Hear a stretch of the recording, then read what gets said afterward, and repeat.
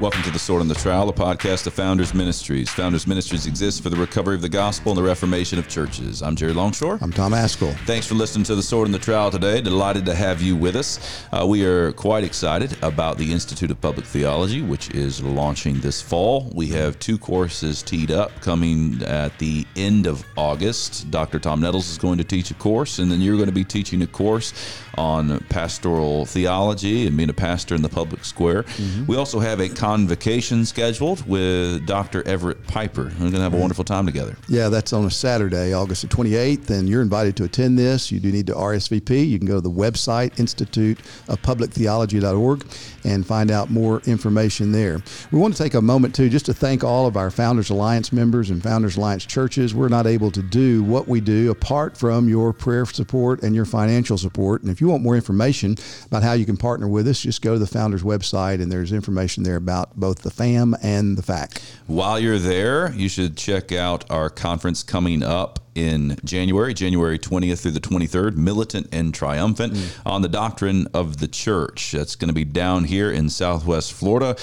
You'll be preaching, Tom. I'll be preaching. Vodi Bakum will be preaching. Conrad Mbewe will be preaching. And Pastor James Coates from up in Canada will be joining us. And we're going to have a wonderful time. We had a blast last year at the conference, and we're looking forward to seeing everybody again for this year's conference. Yeah, and speaking of Vodi Bakum, he is one of the founding faculty members of the Institute of Public Theology. He'll be teaching a course in January just before our conference that you just referenced. And this book, Fault Lines, has taken the evangelical world by storm. We now have it available at our Founders Bookstore. So if you don't have a copy of it, you can get it at a deep discount from founders.org. Just go there. But Vodi's going to be with us for the conference. He's going to be teaching his course on cultural apologetics for the Institute of Public Theology just before the conference. That's right. And if you have not yet signed up for the Founders Conference coming up in January, you'll need to know that rates increase August 1st. And so beat that rate increase. Go to founders.org and register to join us down here in January. Well, you have to have been living under a rock somewhere not to have heard about the plagiarism scandal that is running rampant throughout the SBC. Ed Litton, the newly elected president of the Southern Baptist Convention, is a pastor in Mobile, Alabama, and it has come out that he has been plagiarizing over several years sermons from J.D. Greear. When this first was made known, just after the convention, there was a sermon from Romans 1 where Ed Litton was saying that God whispers about sexual sin, but then he shouts about sins like pride and greed and other things. Well, that sounded just like what J.D. Greear had said a couple of years before. So somebody, I don't know who, began to go back and listen to Greer's sermon and listen to Ed Litton's sermon and discovered that indeed Ed Litton was lifting, sometimes word for word, phrase by phrase, exactly what J.D. Greear had said. And so they spliced together these two sermons on clips. They put them on a YouTube channel that's called Pastor Plagiarism, so you can go to that channel and see now what are like 7 or 8 examples of him doing this, not just from his Romans series in 2020, I think it was, when he preached that, but also you can see it as early as 2015, where he plagiarized a sermon from J.D. Greear from 2013. Well, when that one sermon was all that was public, Ed Litton issued a statement, and he said, I had permission from J.D. to do this, and J.D. told me, that if your gun shoots my bullets and you take and load it and do that with it. J.D. issued a statement also saying, hey, Ed asked me about this, and I just said, sure, use my stuff, that's fine, and just want the word of God to go out. So it's just kind of like a friendly thing between buddies that said, I like this and I want to use it, and fine, you can use it. Ed, in that statement, said, I've gone back and looked through the 40-plus sermons of the Roman series, and I also used some other outlines of J.D.'s and other sermons and some titles, and so, I just want to acknowledge that as well. Well, since that time, now, there are multiple examples of Ed Litton using word by word, phrase by phrase, not just matters of exegesis and even some mistakes that J.D. made exegetically. Ed repeats the mistakes, which indicates that he didn't go back and check the text in what J.D. was saying. I mean, J.D. probably just flubbed up in memory on it, but Ed makes the same flub in memory or in his plagiarism of it, but also in personal illustrations where J.D. talks about being and driver's ed, and the instructor in the passenger seat had the brake pedal over there, and so he could slam on the brake just to prove who was in charge of the car. And Ed tells the same story, and it's just, it's improbable that these things happen to both of them in exactly the same way. And then he applies it in a way that I think is really not wise in how you apply it. But nevertheless, they applied it both in the exact same way. And Ed did it a couple of years after JD. So here's one example where JD, they're preaching through Romans 8, and JD says, here are 5 things, 5 selves that I've never told you before. And he gives it to his congregation. And then a couple of years later, Ed Litton, word for word, says the same thing. You can watch this, and you can get more if you go to the Pulpit or Pastor Plagiarism channel on YouTube. Hostility to God in Romans would be defined according to the 5 selves. I don't think I've given you this before. The 5 selves. Let me give you 5 selves. Okay? Self-will. All right? I want to do what I want to do. The first one is self-will. Not God's will, my will. I don't really care what God wants me to do. I'm going to do what I want to do. Here's the second characteristic, self-glory. Secondly, there's self-glory. Self-gratification. Third is self-gratification. Then there is self-righteousness. Here's the fourth one, self-righteousness. And then the last one, self-sufficiency. And there's a fifth one, and it's self-sufficiency. And as you think like that, the Spirit surges in you. You see, when we think this way, the Holy Spirit begins to surge in our life. From this, there's no doubt that he is specifically taking J.D. Greear's words, J.D. Greear's ideas, and he's just regurgitating them. And he's not giving any credit to J.D., which he says, in his statement that he issued about the one sermon, I'm sorry I didn't do that.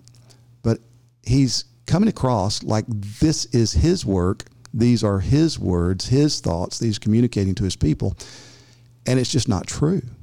And so it's created a real, somewhat of a crisis. It's a crisis for many Southern Baptist churches and pastors. I was telling you that, I've had conversations with multiple pastors. I don't even know how many since the convention, and these things began to come out, who are saying, what are we going to do? They're being pressured by their churches to leave the conventions. And how can we follow the leadership of a man who so blatantly is being dishonest in his preaching, and why won't he resign, and where are his elders, and where is his church? And so we just thought this is an opportunity for us to talk about what do you do? Because pastors are not above temptation and sin. We do sin. We face the temptations that every Christian faces, and we have some peculiar temptations like not doing our own work and then pretending that it is our own work. So how should a church respond? How should a man respond whenever he's caught in this type of situation? So we thought this would be a wonderful conversation for us to have to try to think biblically about what should be done in this type of situation. Yeah, and even before getting into the response, I think you have to really identify the sin involved. So we use this word plagiarism that's going to be categorized under thou shalt not steal. This is one of God's 10 commandments to us. You're not to steal. And we need to look at the Ed Litton situation and say what's really going on here. I would here's a brief qualification up front. When you're preaching, there's going to be anecdotes that you've heard before that you can't remember where you heard them. There's going to be an illustration maybe that has been used before and you can't remember, or there's going to be an application that you heard when you were 12 years old sitting in church, and all of a sudden you put that forward. And with sermons being videoed, I'm sure that there can be some work where you begin to splice in things, and you even mannerisms. Like, oh, look, this person did this and this person did this same kind of move. There could be a lot of those parallels like that. And I think we should be cautious about saying, well, this is clear-cut plagiarism because, this person was preaching Romans 8:1 and said, therefore, there is now no condemnation. And then this person said the same thing. Well, it's like, well, they're using the same book. So I think there should be some room to say, let's make sure we know what's going on here. That's the qualification. In the case of Ed Litton, what you see from the abundance of evidence is that there are multiple ways that Ed is simply just following J.D. Greear. He's just taking J.D. Greear's work. You see that from introductions to sermons that are identical. You see that, as you've mentioned, from illustrations, even personal ones about driving a car that are identical. You see that in applications. These are the different components of a sermon. For those of you who are familiar, with kind of the way you would structure your preaching.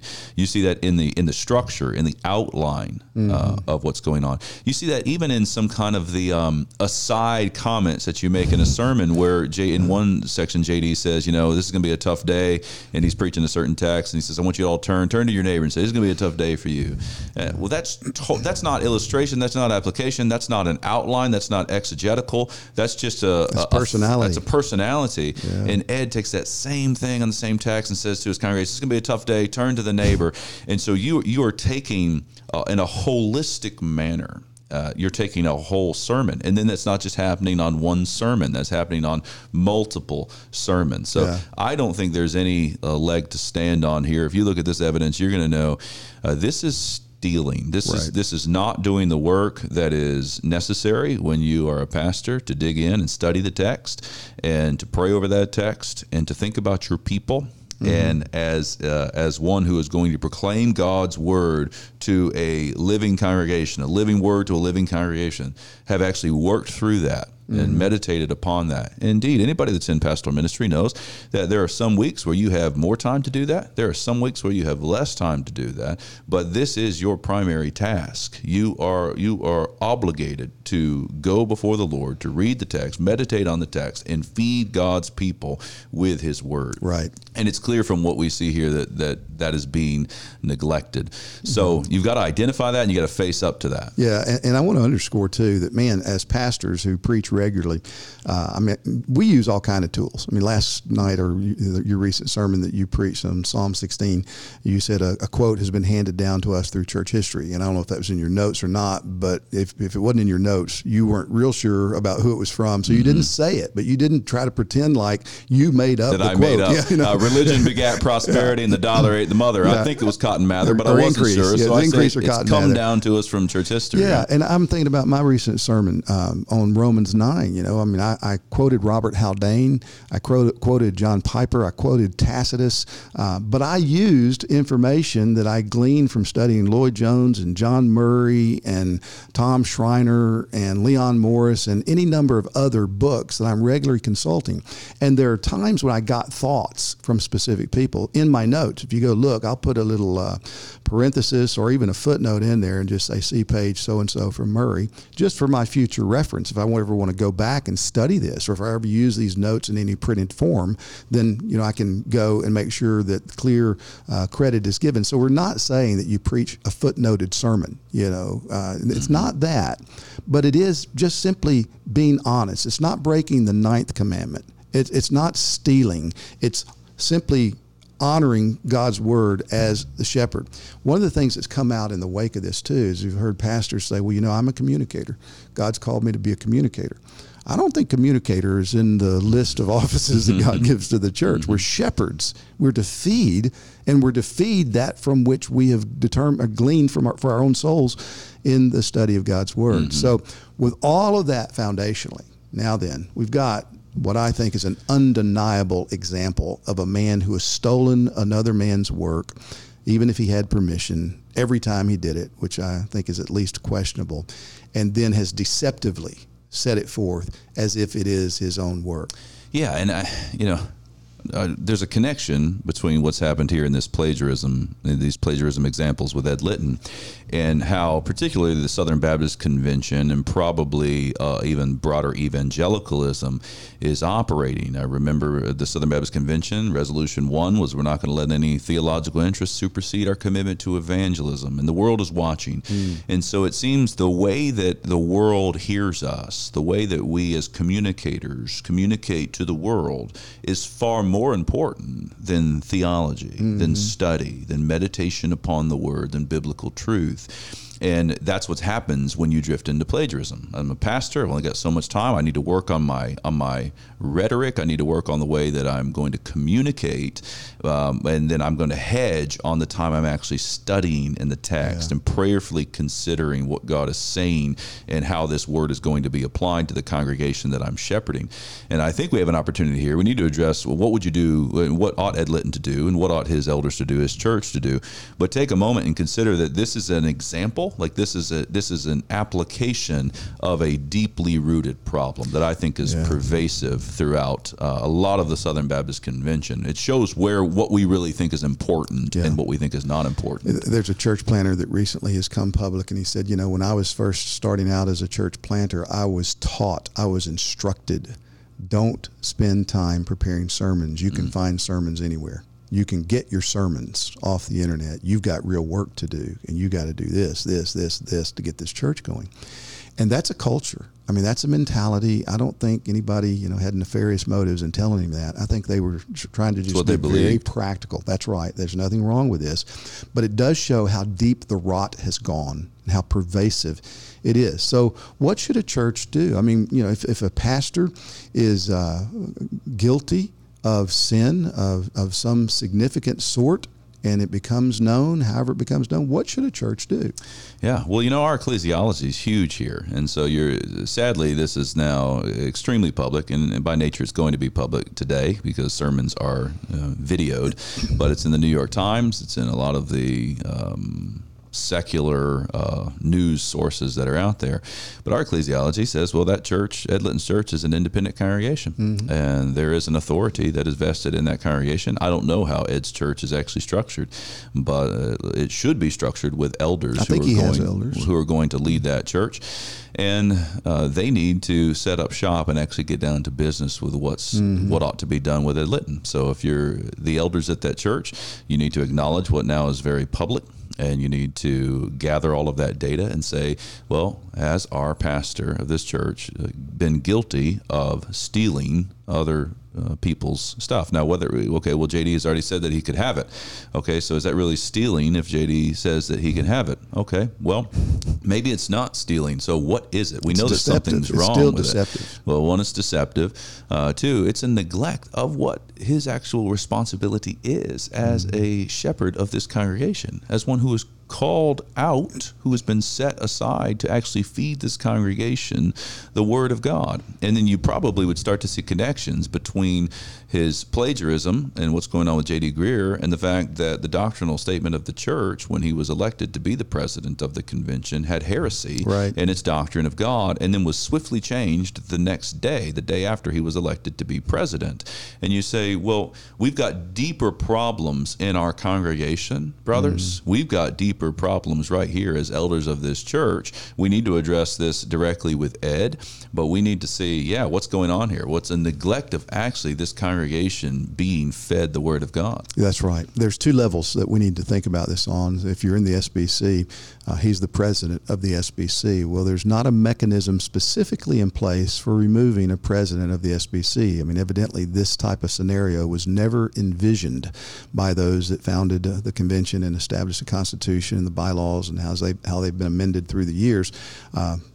I don't know why it never struck anyone to think, what do we do if a president suddenly gets caught up in some crime or some scandalous sin? How do we handle that? But nevertheless, there's nothing in the SBC documents for that. But the SBC documents default to Robert's Rules of Order, which does have provision for removing officers in it. And so the executive committee may have to deal with this hot potato. They may have to recognize that acting as the convention ad interim in between the sessions of the annual meetings, that they have a responsibility to address the issue if there is indeed the kind of scandalous sin that seems undeniable, to execute steps to try to remove Ed Litton from office if he will not resign. That's one level. The more important level is the local church you just talked about. And if the congregation cares for his soul, if his fellow elders care for his soul, they need to come alongside him. The Scripture is not oblivious to this. The Scripture doesn't leave this unanticipated. Paul specifically addresses this in 1 Timothy chapter 5. He writes this in verses 19 through 21. Do not receive an accusation against an elder except from 2 or 3 witnesses. Those who are sinning rebuke in the presence of all, that the rest may also fear. I charge you before God and the Lord Jesus Christ and the elect angels that you observe these things without prejudice, doing nothing with partiality. Now, I just want to pause here and underscore the fact that this is that inerrant Bible that we say we believe in the SBC. that speaks without equivocation on what to do if an elder is found guilty of a sin. And it tells us two things. One, here's how you're not supposed to deal with this. So if somebody just made an accusation, hey, man, our pastor's stealing sermons off the internet. Well, what proof do you have? I just know it in my gut. I just have a sense that he's doing it. Well, that's not even to be entertained. I mean, it's not that you don't convict him without more than one line of evidence. You don't even entertain it. That's a rumor. But if someone comes and says, you know what, here's our pastor's sermon from last week, and here's a sermon from another pastor that was preached 2 years ago, and look at them. They're the same sermon. Well, now then, okay, you've got not just the testimony of the one who found it out, but you've got a line of evidence that has a manuscript or a recording, and you can look at these two and say, here they are. This is it. So that's what we just played earlier. J.D. Greear speaking first, and then Ed Litton following him almost word for word. So if you've got that, what do? Well, Paul tells you what to do. Those who are sinning, who go on in this sin, who are guilty of this sin, are to be rebuked, and to be rebuked publicly, so that the other elders will take to heart the seriousness of the situation. And then Paul underscores it with a sense of this is to be done without prejudice, without partiality. Oh, but he's a good guy. He does wonderful things. He invests in church planters. He's been a long-time pastor here. That type of consideration is not to factor in. It's to be done on the basis of what is right, what is wrong, what is just, what is unjust, and a right judgment's to be made for the church of Jesus Christ. So leaders have to take stands. The whole church has to be involved. Yeah. And we've dealt with enough of these situations as local pastors that you're going to get in the room, and when the conversations really begin, one of the first things that's going to be advanced by those who are hesitant to deal with this in a robust way is, well, JD said he could have them. And, brothers, if this was scandalous sin, if he was involved in an affair or anything like that, well, we would deal with it. But what we're dealing with here is another pastor that said, here, use my bullets. And our pastor was busy with things. He was in a season of ministry that was requiring great amounts of his time. And he's beginning to acknowledge that he borrowed a little too much, that he hasn't been as faithful as he ought to have been. And yet we're dealing with there's no theft involved, because this was given, and there's going to have to be pressed. You're going to have to actually. This is where you need to have a robust understanding of what you're called to do as a pastor to see just how egregious what has happened. Now, there's people that are putting it on Twitter and seeing it, straight plagiarism and all of that stuff, and what's involved in that word. You automatically think with plagiarism, I use somebody else's stuff without their permission. Well, now what do you do when you have somebody says, well, he had my permission? Well, now you actually need a theological understanding of what you're called to do as a pastor. 1 Timothy chapter 4, verse 16, the Apostle Paul says to the younger minister Timothy, keep a close watch on yourself and on the teaching. Persist in this, for by so doing you will save both yourself and your hearers. Think about that. The apostle's saying to Timothy, this is what you're to do. Keep a close watch on the teaching. Mm-hmm. And this is how important it is. By so doing, you will save yourself and your hearers. Now, let's take that text and honestly examine what's going on here. Can we honestly say that we were keeping a close watch on the teaching, that Ed was keeping a close watch on the teaching? No, it's evidenced by what's going on with all of these sermons. That's not keeping a close watch on the teaching. That's not devoting yourself to the Word of God and to prayer and to meditation upon that truth. It's taking someone else's stuff and it's presenting it as if it's your own and neglecting that duty to which you were called.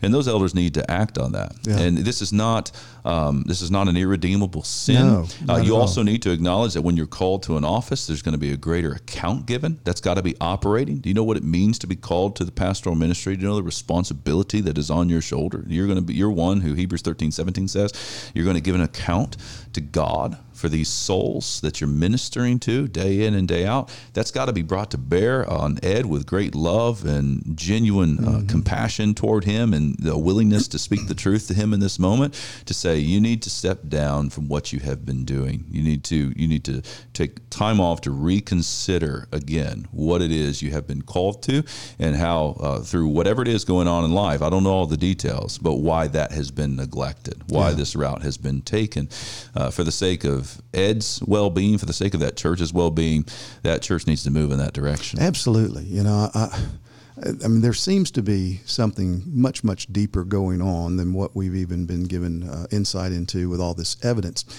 You remember whenever he announced to be a candidate for the presidency, or not too long after that, he made a statement about he doesn't believe in women pastors and churches do it differently, but we don't have women preach at our church in Mobile. And then a day or two later, there's a video of him and his wife where she's saying, you know, this is our last sermon in this series.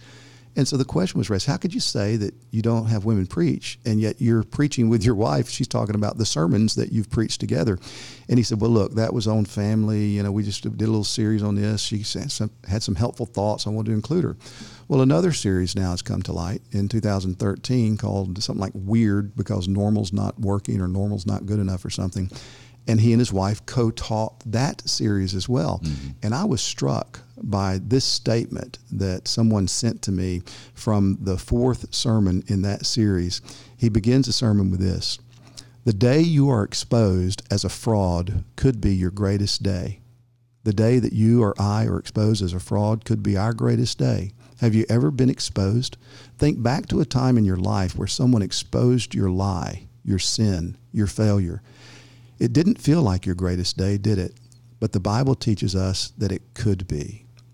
Now, I didn't listen to that, but I'm quite confident where he's going with it is, man, if you've got sin, you've covered up and it gets exposed, praise God, there's a Savior for sin, and you can deal with that sin honestly rather than trying to manage it or hold it down and go on being unexposed. So when God exposes it, that is a step toward healing. We've seen that countless times here in our own church, in our own pastoral ministries. And I'm thinking, okay, that was Ed Litton 2013. Fast forward to 8 years later, 2021. And I want to say, somebody go play that sermon for Brother Ed again and just plead with him. I mean, how much do his leaders, how much does his church have to not care about his soul, to just let him go on in what multiple lines of evidence now suggest is fraudulent, it's dishonest. And I don't care about the SBC presidency. So many people are making this political. You know, you guys just want the vice president to step up and be the next president. The vice president is a black man, and he's a very outspoken critic of CRT. And so anything I say, you say, or folks that have his position on those issues are going to be accused with just trying to play politics. I don't care. Leave it vacant. Put your other guy, whoever you want to be president of the SBC, in there. I'm concerned about this man's soul. I'm concerned about his church. And if the leaders that God has given to that church have his best interest at heart and that church's best interest at heart, they need to go to the Word, read 1 Timothy, the whole book, read chapter 4, verse 16, chapter 5, verses 19 through 21, pray, and then sit down and have the conversations that need to be had with him. What an opportunity for the day of his exposure to become the greatest day of his life. Yeah, it's a bitter thing to talk about, right? Anytime you're addressing people's sin, especially stuff that was concealed, and then it's just kind of like pure ethics. This is a case that's hard to talk about. And this is a very public podcast, and then people say, well, why do you talk about it? Well, it's public, number one. So this is something that is out there. Right. Everybody knows that it is existing right now. And to this point, we have no word about him stepping down from being the SBC president. Our church is in happy cooperation with the SBC. So I don't think anybody should have any problem with addressing what's going on publicly. And I genuinely love Ed. I love look at this guy, and I know that this is not a comfortable position for him to be in. There's going to be people that are out to get him. That's totally true. And those people aren't serving him at all because they're not actually helping him to come to grips with the fact that Jesus Christ is dead and risen again. And every one of us have sinned, and every one of us are guilty of stealing. And so let's just look at this and say, okay, I need to repent and believe, and I need to trust my elders. Elders need to engage and figure out what we're going to do about all of this. But because he is president of the SBC, you can't help but see this as an example of what is pervasive throughout. And it needs to be seen this way. You know, we often talk about the presidents that we get in the nation, and the problem is, well, you're a Democratic Republic. So if you're upset about who you elected, who do you have to point to? To point to you. You're going to see not always and in every circumstance, but you're often going to have these heads that you appointed that represent you very well. And we have to come to grips with the fact that this is the president of the SBC that we elected at the same time that we said as a people that we're not going to let theological interest supersede our evangelism. Right. Well, we're not going to let it. I mean, well, okay, maybe he didn't spend as much time in doctrine as he should have, but that stuff's not important. Stuff doesn't supersede evangelism. That stuff doesn't supersede the fact that the world is watching us. And God has so graciously shown us in his providence what a foolish resolution resolution 1 was, that then resulted in a foolish resolution 2 that left people confused, that left public news representatives confused about whether we adopt CRTI or not. And now they're confused about whether it's okay for a pastor to use other pastors' stuff without citing it or not. I mean, we're being exposed by God. Yeah. The jellyfish nature of the Southern Baptist Convention is being exposed in this example. So for everybody that has a tendency to point and say, I'll point and I'm going to pull the log or the speck out of somebody else's eye when I have the log on my own. Yes, address Ed Litton. Be willing to address this, quite honestly, as we have. And as you do, check yourself too and ask yourself the question, how did we end up here as a convention of churches? Yeah, and one of the most telling things about this is to see how his defenders have reacted. They're just pointing fingers saying, you guys are mean, and anybody that calls attention to this, well, don't you know he apologized? It's under the blood, it's grace, and why in the world would you keep making an issue of this? And again, the evidence is overwhelming to my mind, and I haven't seen all of it, but what I've seen is enough to make me say, no, there's something here that must be investigated. And then when you consider that in the light of what every evangelical was saying 10, 15 years ago, there are multiple articles that have been written against pulpit plagiarism, published everywhere, from Al Mohler's his Thinking in Public podcast and the daily deal he does, to the Gospel Coalition. J.D. Greear has an article on pulpit plagiarism. I mean, everybody 10, 15 years ago in the Christian evangelical world was saying, no, you shouldn't do this. This is wrong. And yet today it's being done. And it's very obvious that it's been done. And what you see is a kind of tribalism that has arisen and said, that's our guy. Don't you touch him. Don't you criticize him. And if you do, you're bad and you're divisive and you're just not loving people and you don't care what the world thinks because the world is watching. And it's ugly, but again, God's exposing it. The rot is deep, and here's an opportunity. So if you're a Southern Baptist pastor, especially, I would encourage you, maybe write Ed Litton. I've done that. Write the church. You can write the EC. There's a committee that exists, the Credentials Committee. If you have concern about a church in the SBC that's letting things go on in its church that shouldn't happen, you can write there. Pray. Let your concerns be known to your local association, to your state convention, and to the national convention. I mean, we can't do anything as churches to correct this, but there are people who can speak to it and could speak to Ed in a way that hopefully he would listen to them, to try to care for his soul. Don't be angry about it. Be full of mercy and concern and a desire to see justice and truth prevail. And as Jared said, man, take it as an opportunity to examine yourself, because we are all in desperate need of God's grace. And the fact that this is happening now is indication that God is determined to just kind of pull back the cover and make us see, force us to look at how deep the rot goes in the SBC. Thanks for listening to The Sword and the Trowel today.